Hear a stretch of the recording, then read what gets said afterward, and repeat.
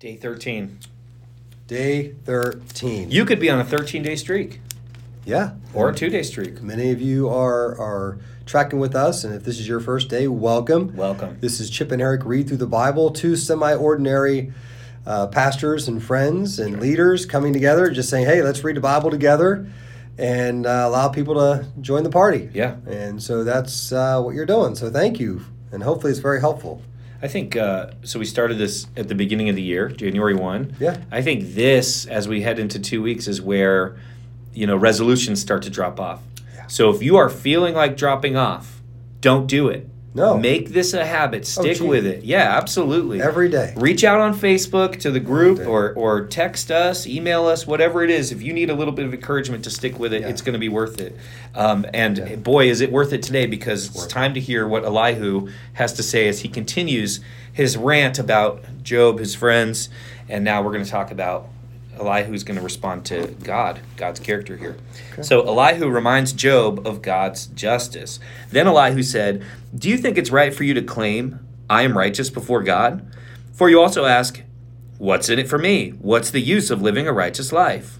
I will answer you and all your friends too. Look up into the sky and see the clouds high above you. If you sin, how does that affect God? Even if you sin again and again, what effect will it have on him? If you're good, is this some great gift to him? What could you possibly give him? No, your sins affect only people like yourself, and your good deeds also affect only humans. People cry out when they're oppressed. They groan beneath the power of the mighty. Yet they don't ask, 'Where is God, my creator, the one who gives songs in the night?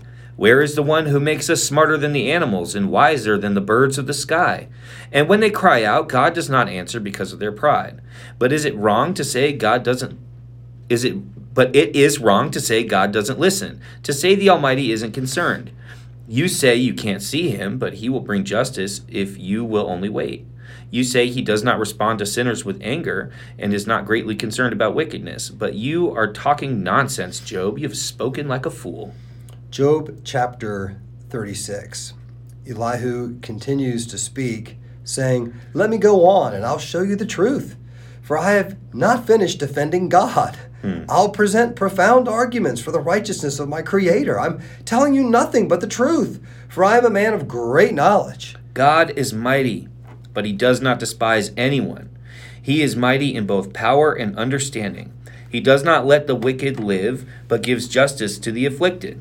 He never takes his eyes off the innocent, but he sets them on thrones with kings and exalts them forever. If they are bound in chains and caught up in a web of trouble, he shows them the reason. He shows them their sins of pride. He gets their attention and commands that they turn from evil. If they listen and obey God, they will be blessed with prosperity throughout their lives. All their years will be pleasant. But if they refuse to listen to him, they will cross over the river of death, dying from the lack of understanding. For the godless are full of resentment. Even when he punishes them, they refuse to cry out to him for help. They die when they are young after wasting their lives in immoral living. But by means of their suffering, he rescues those who suffer. For he gets their attention through adversity. God is leading you away from danger, Job, to a place free from distress. He is setting your table with the best food. But you are obsessed with whether the godless will be judged. Don't worry, judgment and justice will be upheld. But watch out, or you may be seduced by wealth. Don't let yourself be bribed into sin. Could all your wealth or all your mighty efforts keep you from distress? Do not long for the cover of night, for that is when people will be destroyed. Be on guard. Turn back from evil, for God sent this suffering to keep you from a life of evil. Elihu reminds Job of God's power. Look, God is all-powerful. Who is a teacher like him? No one can tell him what to do or say to him, "You've done wrong." Instead, glorify his mighty works, singing songs of praise. Everyone has seen these things, though only from a distance. Look, God is greater than we can understand. His years cannot be counted. He draws up the water vapor and then distills it into rain. The rain pours down from the clouds and everyone benefits. Who can understand the spreading of the clouds and the thunder that rolls forth from heaven? See how he spreads the lightning around him, and how it lights up the depths of the sea. By these mighty acts he nourishes people, giving them food in abundance. He fills his hands with lightning bolts and hurls each at its target. The thunder announces his presence. The storm announces his indignant anger. Job chapter 37. Elihu continues and says, My heart pounds as I think of this. It trembles within me. Listen carefully to the thunder of God's voice as it rolls from his mouth. It rolls across the heavens, and his lightning flashes in every direction. Then comes the roaring of the thunder, the tremendous voice of his majesty. He does not restrain it when he speaks. God's voice is glorious in the thunder. We can't even imagine the greatness of his power. He directs the snow to fall on the earth and tells the rain to pour down. Then everyone stops working so they can watch his power. The wild animals take cover and stay inside their dens. The stormy wind comes from its chamber, and the driving winds bring the cold. God's breath sends the ice, freezing wide expanses of water. He loads the clouds with moisture, and they flash with his lightning. The clouds churn about at his direction. They do whatever he commands throughout the earth. He makes these things happen either to punish people or to show his unfailing love. Pay attention to this, Job. Stop and consider the wonderful miracles of God. Do you know how God controls the storm and causes the lightning to flash from his clouds? Do you understand how he moves the clouds with wonderful perfection and skill?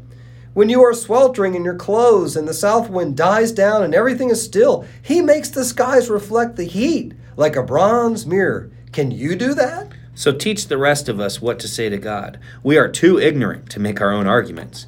Should God be notified that I want to speak? Can people even speak when they are confused? We cannot look at the sun, for it shines brightly in the sky when the wind clears away the clouds. So, also, golden splendor comes from the mountain of God. He is clothed in dazzling splendor. We cannot imagine the power of the Almighty, but even though he is just and righteous, he does not destroy us. No wonder people everywhere fear him. All who are wise show him reverence. Wow. Okay. Man, okay, Elihu. 13. Elihu, he finishes up here with a bang, literally. Yeah. A lot of thunder and lightning. Oh, my And I got to tell you, Eric, that was my so what. You know, I know this guy's going on, but there's some good in here. And for me, you know, he talks about with God in 37, you know, listen carefully to the thunder of God's voice. Right, yep. It rolls across the heavens. His lightning flashes, the roaring thunder, the tremendous voice. I know for me, you and I were recently at the Atlantic Ocean. Yes. And that's one of my favorite places is the ocean. And for me, I just connect with God there. You know, we weren't there too long, but it's just his power and his majesty. And the thunderstorms here in Kansas, I can see God in that and the power of God in that. I just think we look at things around us, especially in nature, and we see the majesty of God, the goodness of God, the power of God, and it puts me in my place. Mm-hmm. You know, I can't do that. He does that, and he's the God I love, who loves me, and the God I want to serve. Yeah. And so that's kind of my so what today, is appreciate all those things in nature that can point us to God, and how great he is, and how much we need him, and how much he loves us.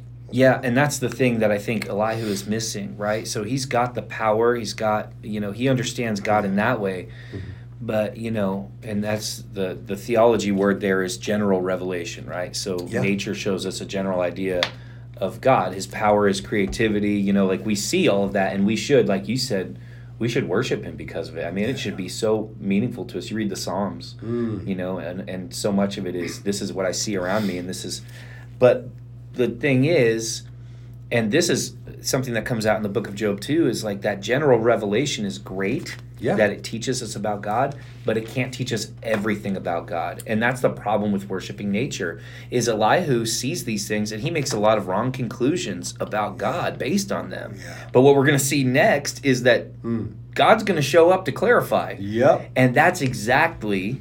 And I won't step on tomorrow's Where's Jesus, but that's exactly what we see in history too, is, man, we had some wrong ideas about God, and he had to come here and show us. So I'll save that for tomorrow. But what I wanted to say today is, so you're obsessed with whether the godless will be judged. Don't worry, judgment and justice will be upheld. This is 36, verse 17.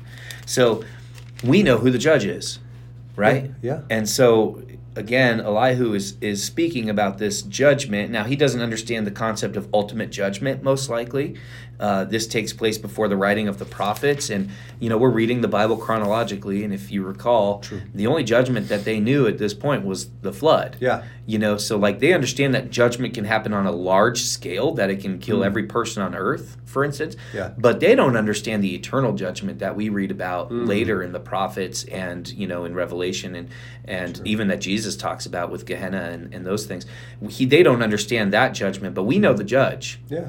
And so, and he even says, God is moving you towards something better. Now, he doesn't understand, he thinks that Job's punishments are keeping him from sin, but the reality of it is God is moving us away from judgment if we choose that. And that is information Elihu doesn't have that we have today, is yes, the judgment will take place, right? Don't worry, judgment and justice will be upheld, and those things will be upheld based not on Chip's character, Eric's character, Elihu's character, Job's character, but on the character of Christ and his work on the cross, his resurrection, and that is what the judgment will be based on, right? So accepting those things brings us to a judgment of reward. Rejecting those things brings us to a judgment of punishment. And so I guess where's Jesus in this? He's the judge. Yeah, but he also stands in the gap. Yeah, he does. Yeah. He's the judge because he's got it, but he stands in the gap for us. Yeah. Absolutely. Yeah. That's good. Yep. Good. Well, okay. We did it. Another day. Man, we just keep going. Can't believe it. Tomorrow is our opportunity to be at a 2-week streak. Okay. 14 coming up tomorrow. Hey, you guys have a great day. Good job. Proud of you for sticking with it, and we will be back tomorrow. All right. Have a good night's sleep.